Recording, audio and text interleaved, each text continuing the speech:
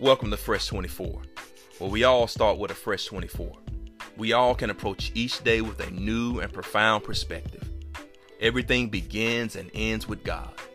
It is of the Lord's mercy that will not consume, because his compassions fail not.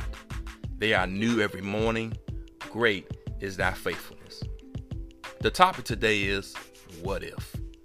Too often we're prisoners to our thoughts, those voices telling us to worry, that we aren't good enough, or that we can't ever change our behavior. What if is defined as a question that asks someone to imagine what might happen or what might have happened.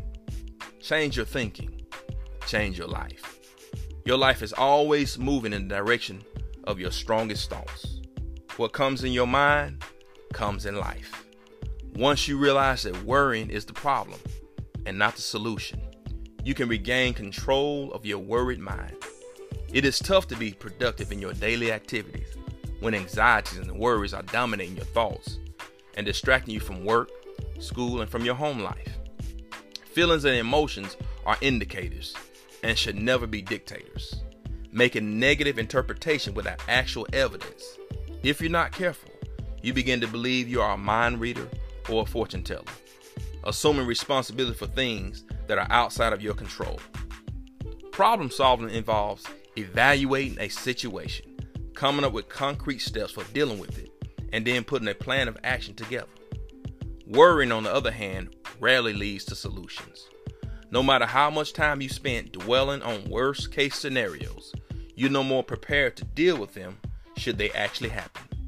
Many times we tend to think of what could have been. You may think, why has it not been? But there is a what if lingering in the subconscious of your mind. If it had not been for the Lord on our side, the question would not be, where would I be? Because knowing him clearly tells me that I would be lost. I am persuaded and I'm convinced that nothing shall be able to separate me from the love of God. Not COVID-19, not the economy, not the worldwide pandemic. I know and am sure that God is able to deliver us. If he doesn't, it's not a what if.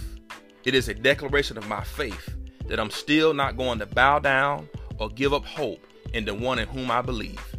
This is not the time to guess or wrestle with woulda, shoulda, coulda. This is the time to be wise. I did not come this far to come this far. And when you embrace a fresh 24, you realize that yesterday is gone. Today was not promised. So let's take full advantage of this gift. We all make mistakes, but tell yourself they're only lessons, not failures. You are here today on purpose and not by chance. Make it a great one, and I'll see you next time on Fresh 24.